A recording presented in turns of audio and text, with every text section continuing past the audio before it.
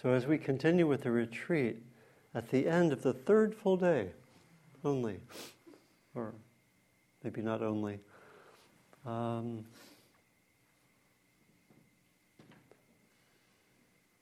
want to explore the role of training in the opening of the heart.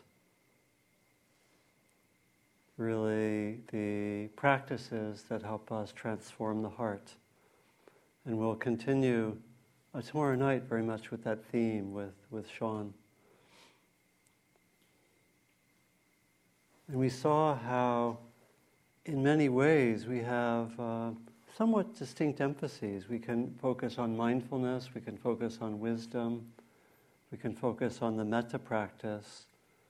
Ultimately, I believe they get integrated, they are integrated, and we can see how in the training of mindfulness the heart opens when I'm with something difficult in my own being. There can be the heart opening in compassion. When I see clearly a pattern, my heart can open. And when we do loving kindness practice, I can notice interesting tendencies, interesting patterns, as we were noticing a number of things arising with the neutral person this afternoon. It's mindfulness really that notices those tendencies.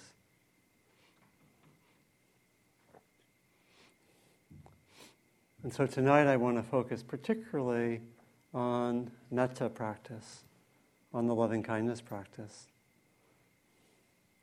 I want to point to what metta is and how it works.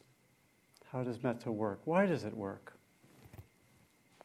And we've seen how, in a way, metta is this continual intention to open the heart.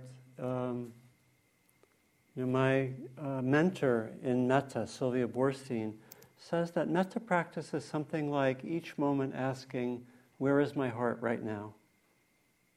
It's effectively something like that. Where is it right now? And it's the continual intention to invite kindness to the situation. For myself, for others. In the teachings that we've received from the Buddhist tradition, loving kindness practice occurs in a particular framework. It occurs in the framework called the Brahma Vihara, or the divine abodes, that I explained a few days ago in beginning metta practice. That metta is grouped with compassion, joy, and equanimity. And they're grouped together, we might say, as constituting the 4 stations of the heart. And really, in a way, understood as the heart in response to different circumstances and different presenting experiences. The heart in its open state, maybe without anything particularly occurring, that's either very challenging or very, very positive, is just a basic kindness that we present to the world. There's a Tibetan teacher, Kala Rinpoche, who some years ago was at the Boston Aquarium. I used to live right around from the Boston Aquarium, and it's this beautiful tank. Anyone been to the Boston Aquarium? Yeah. So it's, it got this circular tank, and all the fish kind of swim around. The sharks are in there, and they kind of seem to get along with the other fish. Maybe they've been trained well. Maybe the sharks have had some metta training. I don't know. And this Tibetan teacher, Kala Rinpoche, went to the aquarium, and he was in the big central swim around, and he started tapping on it. He was continually tapping on the aquarium, and people asked him, "What are you doing?" And he says, "I want to get their attention so I can send them metta." And this was his default relationship to the world. How would that be? If we don't have anything else on our mind other than just to bring kindness to our lives. That's really the spirit of metta. And in that very open stance, that's the metta practice. When that kind of open wish for kindness encounters suffering or difficulty, it becomes compassion. It's not that compassion is a different state of the heart than metta. It's really more the heart in another way of being, kind of the same heart. It's not hugely different. I think we know that from our metta practice, that the kind, open heart can just encounter some experience and have a little different flavor of compassion. And the same thing with joy. When that open heart encounters something beautiful or some happiness, my own or others, it becomes what's called sympathetic joy. It's a kind of resonating of the heart with happiness that's felt in another, or it could be in oneself, I believe. And then equanimity is the heart that can hold everything, no matter what happens. And this is the context that metta is taught in. And it's quite important because, in a way, there are tendencies for each of these four to get a little bit imbalanced. So metta can get overly effusive. We can get overly attached to the people we're doing metta towards. We can be very invested in the results. This person has to be happy. And so forth. And the other, Brahmavihara, even that out. I think maybe I'll talk about that in a few nights, because it's quite an important principle. But it's interesting that loving kindness is taught so that it's connected with these other qualities. It's not just one's own kindness aloof from the suffering of the world, for example. It really needs to be connected with compassion, or it could become what? Just more self-centered, maybe, or aloof. And it needs to be connected with equanimity, brings in the wisdom quality that we were seeing, really needs to be connected with the metta. So very important. And these practices were very, very central. That when the Buddha, the way it was going to come out of my mouth was, I was going to say, when the Buddha didn't have anything better to do, he did metta. So I probably could say that differently. But maybe I could say he did that as a standard practice. Just when he was, we get this from the text. When he was just walking around, he did metta. And when you read some of the text, you get a sense that this was some of the language in the text is it's a place for abiding. That just being in these states was a place to go, a place to be.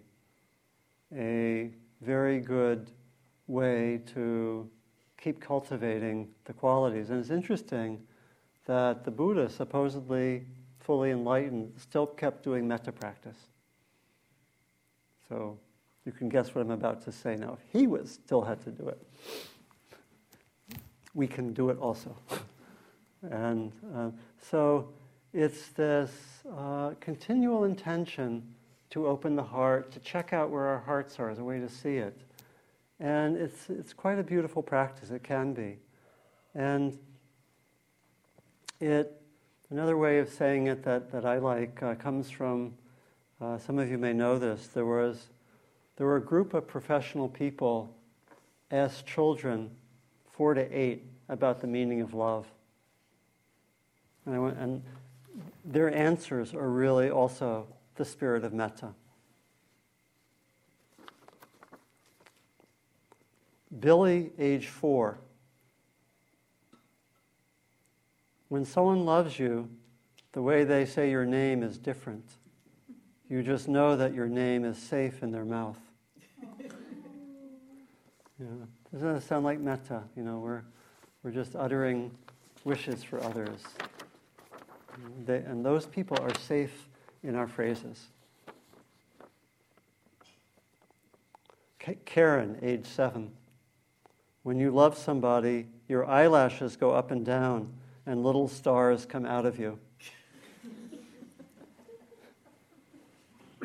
That feel like metta at its best.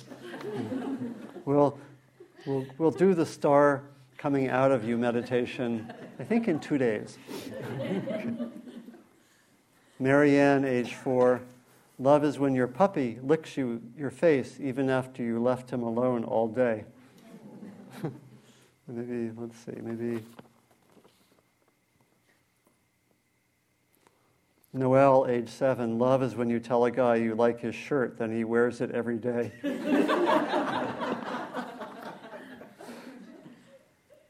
And last one I'll read is Cindy, age 8.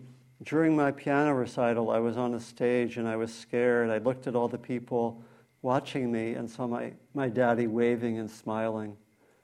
He was the only one doing that. I wasn't scared anymore.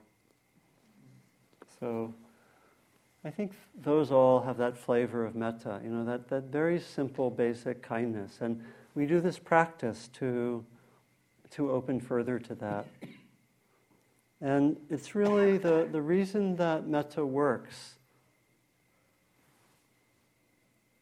from my experience, and I think this is really the reason given probably in many spiritual traditions, is that our deeper nature is metta or love or whatever we want to call it, that there's a way that our being has this deep essential nature, if we want to use that language, that gets covered over by clouds. It's like the sun covered over by clouds, and those clouds could be our history, our conditioning, a bad hair day, all sorts of things cover over our essential nature. And as we do metta more, we get glimpses or touches or flashes of that deeper nature. And we also get that maybe in the mindfulness, the sitting. We get a sense of basic peace or basic warmth. And sometimes that feels very far away, And so those moments when we touch it are quite important because they can really give us that sense of there being something deeper, And even when we struggle or when there are difficulties, sometimes we can touch that, even at least in the corner of our being, or know it's some. And it can really build the faith that this is actually something deeper, that as we do the work, it gains more and more prominence, and the conditioning gets less. And the old habits and patterns that maybe don't serve us get to be less. One of the texts about this quality of mind in the Buddhist tradition goes like this. Luminous are this mind and heart, brightly shining, but they are colored by the attachments that visit them. This those who do not practice do not really understand, and they don't cultivate the mind and heart. Luminous are this mind and heart, brightly shining, free of the attachments that visit them. This those who practice really understand. For them there is cultivation of the mind and heart. It's that luminosity. And in the text, it's sometimes called the brightly shining factor of mind and heart. In the Pali language, the word is citta, C-I-T-T-A, which really would best be translated as both mind and heart, because it's not really one or the other. It really covers what we would call the more mental factors and the more emotional factors. But it's taken that there is this luminous quality that is there even in people who actually manifest bad actions. That is taken to be there in all human beings, but it does get covered over. And it's associated with metta. interestingly. It's associated with that quality of the shining heart, and it's taken to be there. And it's said that when we touch that level of our being,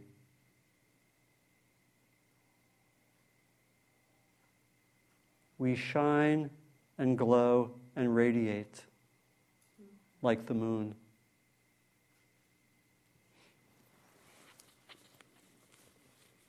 So we practice metta, and it's not easy. There are a number of ways that we learn when we practice metta, when we practice this opening of the heart. And I want to mention a few of these ways that we learn. It's really another way to say how metta works, or how we are transformed with this attention to the heart, with metta. And of course there are other ways of opening the heart. Some of the other practices, I think the chanting for some can open the heart. Relationships can open the heart, and so forth.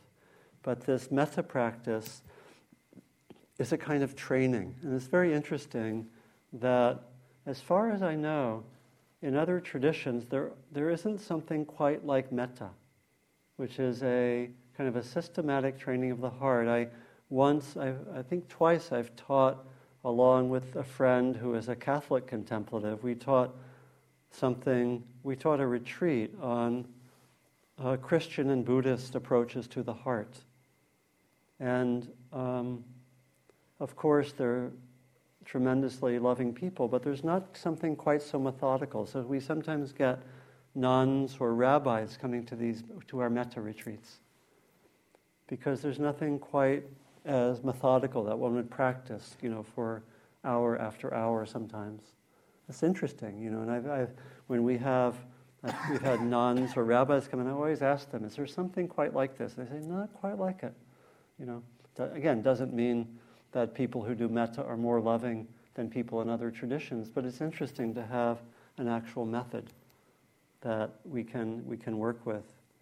And one way that I like to think of metta working is that we learn to lead with our hearts.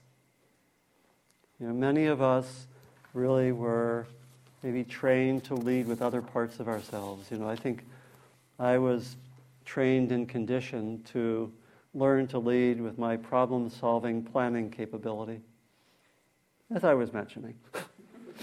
And I think I had a very naturally a very open heart, in fact, a very emotional nature, but, being a boy and a man in this culture, not encouraged. Certainly the way I was growing up, not encouraged that much. I knew there was a very warm heart there, because when I was 14 or 15, I was taking driver ed. I cried at the driver ed movies. Other people didn't. They're really bad movies.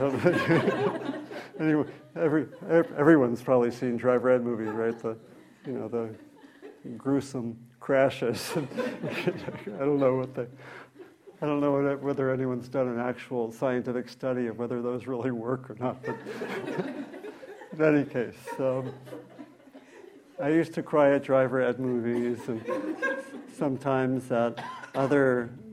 So I knew that was there, but there was still those kind of habits of mind that were more problem solving and not so easy, until I, became an adult to learn how to access my emotions well, really, and then really train. I think that's probably true for many of us, some women as well. I think it's a little bit more with men. We do get, at our metta retreats, we get 80% women. We should do some special promotion, I don't know. Or maybe give the men discounts, kind of like at those dances for people doing dating or something, sometimes the women are given free entry, right? So we should give them. I'm just free associating here.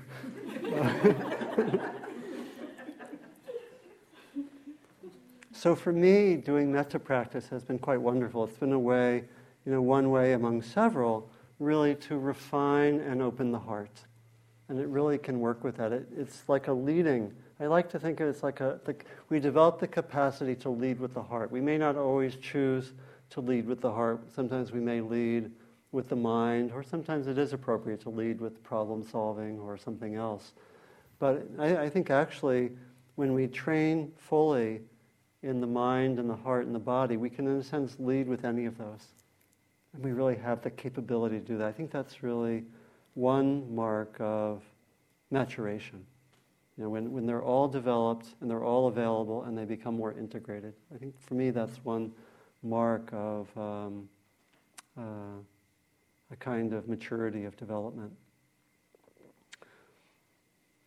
It's like in many devotional practices, one learns to lead with the heart. In the singing, in the chanting, there's a kind of leading with the heart, and we can train in that. We can develop in that way. You know, some of you may remember the film on Gandhi, and Gandhi, when he was assassinated, the only word he said was Ram. Some of you may remember that, one of the Hindu words for God, because he was continually repeating that in a kind of devotional inner chant. And that's a kind of leading with the heart. Or another example that's really stayed in my mind was I heard, some of you know Julia Butterfly Hill, the person who stayed up in one of the endangered redwood trees in Humboldt County, I think. Is it Humboldt County?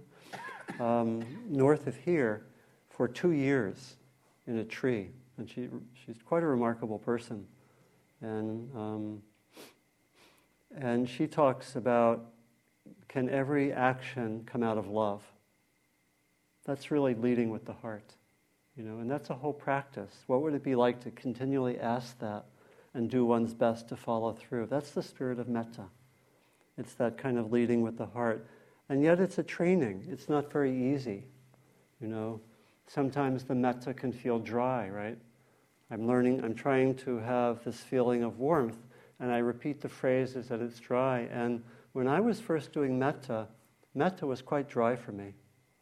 You know, I would do metta some, and it kind of felt nice. I particularly like the metta for all beings, in which we radiate out. That I connected with. But often I didn't connect so well initially with the metta. And I remember I did my first week-long retreat on metta, and I actually did it by myself. It was about 20 years ago. I did a week by myself, and it probably wasn't a great idea. Yeah. The meditative path is sown with all sorts of mistakes that one learns from, actually. It's quite important to see that, you know.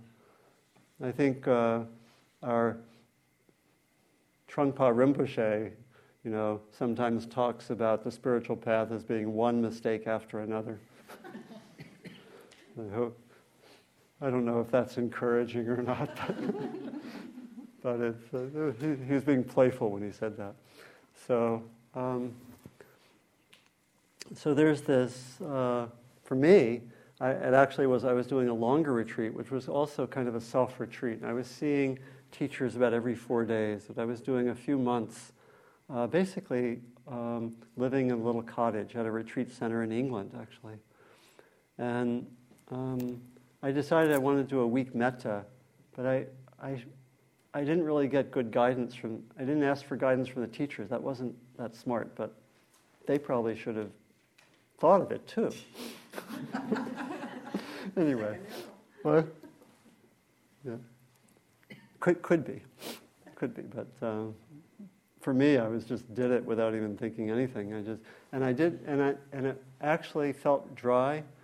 And I was doing a week, and it didn't feel like I was, having effusive love coming out of me. It felt kind of dry, and I didn't have a lot of these techniques which I've given you for staying more connected with the body and the heart and the emotions. I was more repeating the phrases, so it got a little bit cerebral at times. And so it's very helpful to have those techniques that you can connect with the body and the heart.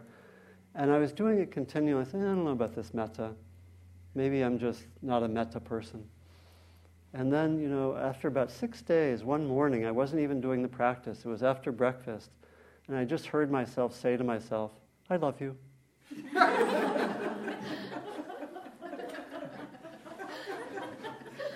unsolicited. And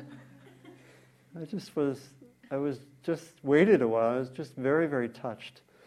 And it told me something's happening, right? Something's happening with this metta, And it's quite sweet. Sharon Salzberg tells a very similar story. She's now kind of the guru of metta and has several books on it. But she tells something very similar, starting out with one of her first longer metta retreats, and it was kind of dry and didn't feel like anything was happening. And she had to end it prematurely because she was living at Insight Meditation Society in Massachusetts. And there was like some kind of conflict in the community, and she had to come out of her retreat to help deal with it. And she was a little bit in a hurry as she was going to a meeting, and she knocked over a vase and it broke. And she immediately started judging herself, like totally non-metta energy. Like, you klutz. And then her second statement right after it was that, you're a klutz, but I really love you. And there was something else that came. So it's interesting. So I guess that's just to say, to have some faith, that as we train in this leading with the heart, I think it's true of all the meditation we do, it would be really nice if all of this was linear. And we just kind of developed, and the more we did it, the more things develop. It's very mysterious, and there are things like that. I can do metta for a week and not feel too much, and then all of a sudden, something happens. And so it's good to know that. I think most of us, probably by 3 days in, we know that it's not linear, that things happen somewhat mysteriously. So we learn to train with the hearts. We learn to learn to lead with the hearts. We train in that. And it really can have an impact when we've developed metta in our everyday lives. We can really find that the heart is, more available as something that we can just meet, like Kala Rinpoche with the fish. We can just meet what's happening more in that spirit, And when I did a long metta retreat, or longer, the longest I've done, which was about 5 weeks, about 5 years ago, I was doing metta about 18 hours a day. And it was mostly quite beautiful. There were some moments of boredom, like, what am I doing saying all these phrases? But that was maybe like 3% of the time. It actually wasn't that much. And mostly it was flowing. And what was really interesting to me was that I found that repetition of the phrases and just that focus had my mind really attentive to any moment that I wasn't in metta. And what I particularly remember were, like, if I'd be here, like walking down to the dining hall and notice someone limping, and I would just say, oh, that person's limping. And it wouldn't be particularly negative or judgmental, but there wasn't metta there. I would perceive that internally as being off. And I'd instantly want to say, oh, I should do 4 phrases of metta for that person. Or if I actually was judgmental, I felt I had to come right back and kind of amend the situation. That was kind of my lived experience. It was very interesting. I can't say that level of attentiveness is with me, all the time particularly, or even most of the time. But the memory is quite powerful, to know that this leading with the heart can really have this impact, and I can tune in to that level of sensitivity much more easily. A second way that we really develop in doing metta is that we learn to develop more concentration of mind. As we've mentioned a few times, metta is a concentration practice. We're doing the same thing all the time. We're repeating the phrases, and as we do that more, the mind settles. It actually can help develop concentration. And it actually, when one does it for a while, it actually, concentration practice can be quite a relief, because like there's nothing to do, nothing to figure out. We just do the same thing all day long or all hour long. And it can be really, there's a kind of relaxation that occurs, and even a kind of purity that can develop. We're just repeating. One of my favorite phrases is from Kierkegaard. He says, "Purity of heart is to will one thing." It really points to another way to understand concentration, which is a kind of unification or unifying of our being. And when we do metta continually, there's a kind of unity. It's unified around this wish to be kind. That's the only thing I'm doing. And when we do it like that a lot, it can really collect ourselves. We can collect ourselves. We unify ourselves. When I was doing it, a lot of the metta, I could feel that it was almost developing new neural networks. Concentration can do that. It almost develops these metta grooves, I think, in my mind. That, because I could, sometimes when we do meditation, it's almost like we can feel the nervous system getting shifted a little bit. It's quite interesting. Does anyone relate to that? It's quite, I think we think for the better, don't worry. And that concentration can go quite deeply. It can lead to really a profound quality of peace and ease and calm. The metta actually has the potential, when we do it a lot, to go very deeply into what are called absorption states, or states of jhana, in which all there is that quality of love and warmth. When we do it a lot, it can really happen like that. It can be very, very unified. Very unified and very focused, in a way that actually some of that radiant quality starts to appear. It's quite something. And yet it's also hard. That's one of the interesting things about doing metta in terms of concentration, is that when we do it a lot, you may have found this, sometimes we make very humorous mistakes. Like my phrase, we sometimes call these metta muddles. Like when our mind is doing the same thing over again, for 45 minutes or for half an hour, and I find my mind getting the phrases wrong. Or I've been, is it very interesting, doing metta all day long, and then having moments when for the life of me, I could not remember my phrases. It's very, very interesting. It's like I've done it like 43,000 times in the last 2 weeks, and at this moment, I don't know what my phrases are. Or, there's, I get them confused. Like some of my phrases are, "May I be happy and contented," and sometimes occasionally I find I would say, "May I be happy and cemented." Or one of my phrases is, "May I be safe and free from harm," and may I be safe and free from form. It's kind of interesting.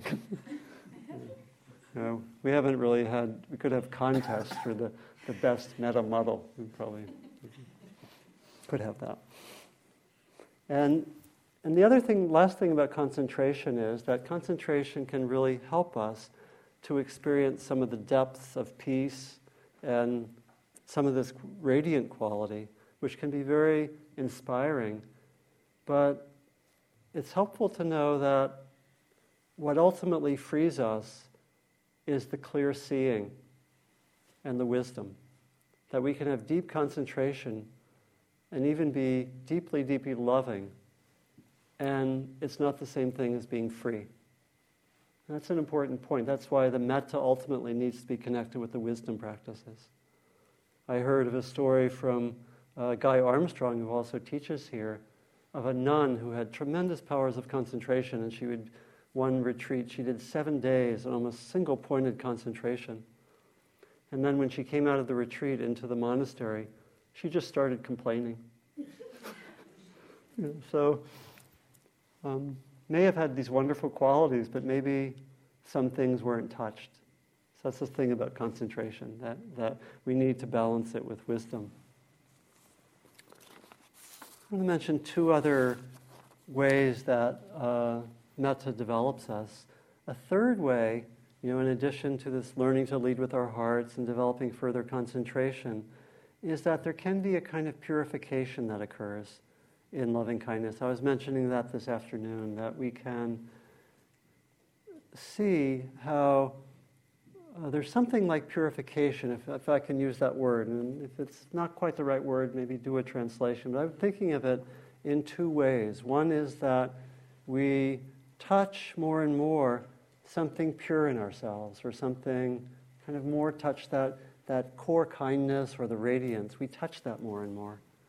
We live maybe from that more and more.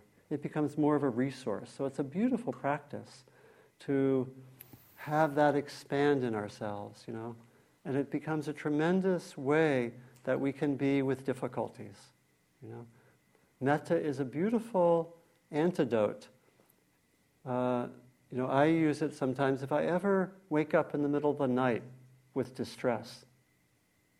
So I want to let you know, even after a lot of meditation, it sometimes happens. So just human being. And I just do the practice of going right to metta. Particularly, because it's one can be very vulnerable at that time. And sometimes when one's very vulnerable and there might be some kind of somewhat nasty voice speaking. Does anyone have nasty voices that sometimes speak? Okay. Three out of the group. Okay. A few laid hands. Okay. That metta is a beautiful antidote, that the power of metta, it's like touching a more pure energy, and it can serve as an antidote. That's very beautiful. So when we get metta strong, it can work like that.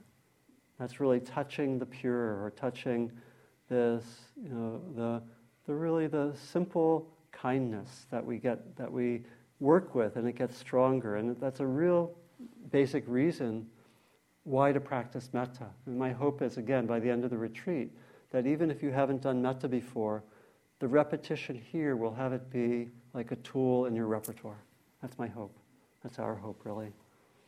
And the second aspect of purification is that when we're moving towards, let's say, that purer state, it's as it were the impurities come to the surface.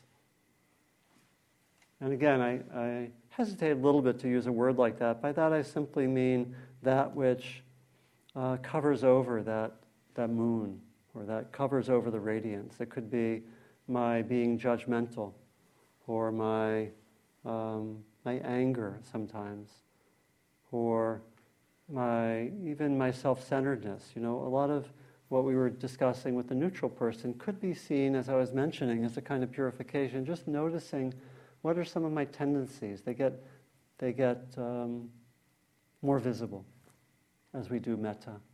And sometimes doing a lot of metta can even take us deep into the psyche. We find in teaching 1-week metta retreats that there's generally a little more turmoil in people's psyche than with mindfulness retreats. Sometimes it stirs things up. It's interesting. People have stronger dreams sometimes very intense dreams doing metta. Mindfulness too. Anyone have intense dreams? Yeah. That's very common. Don't worry. If you did something bad, don't worry about it.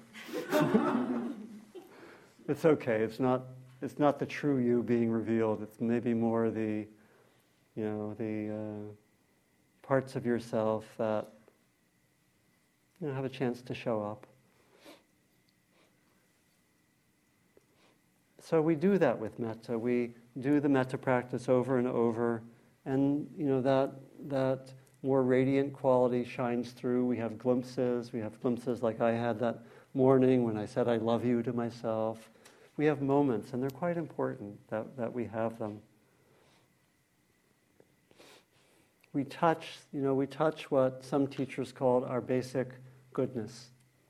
I was thinking of, there's a statement by Dr. Martin Luther King. He says, there is within human nature an amazing potential for goodness. It's really found, that sense of things is found in many traditions. And when we do metta, I like to think we knock on the door. Basic goodness, show yourself. Basic kindness, show yourself. And it does more and more as we do that.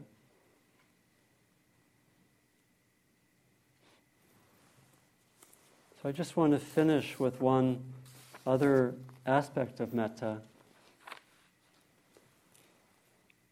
which is that movement to touch our deeper nature. To move towards that radiant quality.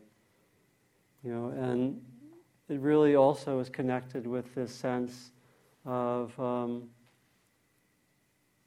not being quite so self-centered in our love or our metta. We saw that with the neutral person, how sometimes we find it harder to be kind outside of a certain circle. And with the metta, we more go into a sense of love or that radiant heart being more like the nature of things, and more like our basic nature. So it's not something we necessarily have to just gather and keep it over in this corner because I don't have that much love. That it's more when we see it more as our basic nature, there can be much more of a sense of it being available each moment for everyone. That's a direction, or we can have much more of a sense of interconnection. There's a story which I love a lot in the Buddhist text of a monk named Anuruddha who lived with several other monks, and they did so much metta that they came to tell the Buddha, when he visited, he asked them, "How are you living?" And he says, "We are living in very good harmony, Buddha." And he asked, "Why?" And he says, "We have done so much metta that our minds and hearts have merged. And now we actually each call ourselves by the same name, Anuruddha." And so they became known as the Anuruddhas. And let me see if I... he says, Anuruddha says that from the practice of metta, we have diverse bodies, but we only have one mind and heart. We are connected. And I think we probably know that from times we felt very connected with people, right? That there can be that sense of oneness, that's potential there. And really the invitation of metta is to cultivate that and expand that and move towards the depths. So I think I will end with, there's another quote that I have from Dr. King.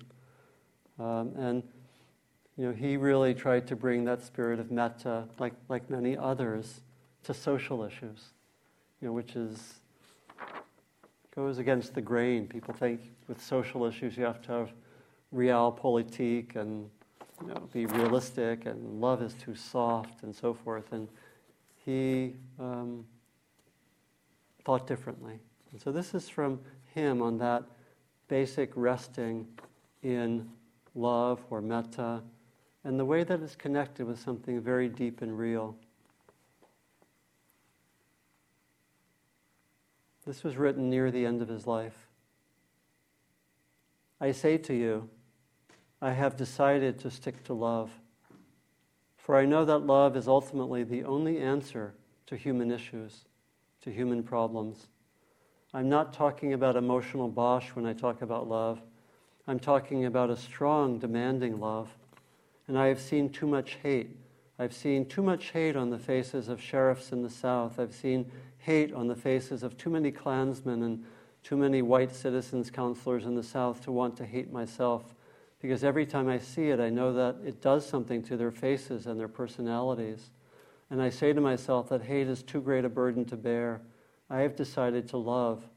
And if you are seeking the highest good, I think you can find it through love. And the beautiful thing is that we are moving against wrong when we do it.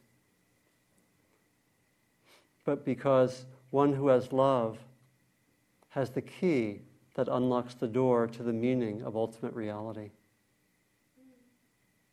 One who has love has the key that unlocks the door to the meaning of ultimate reality. And so he's saying that when we are aligned in that way, we go against what's wrong. We go against the hatred. One who has love has the key that unlocks the door to the meaning of ultimate reality. So let's just sit for a moment now.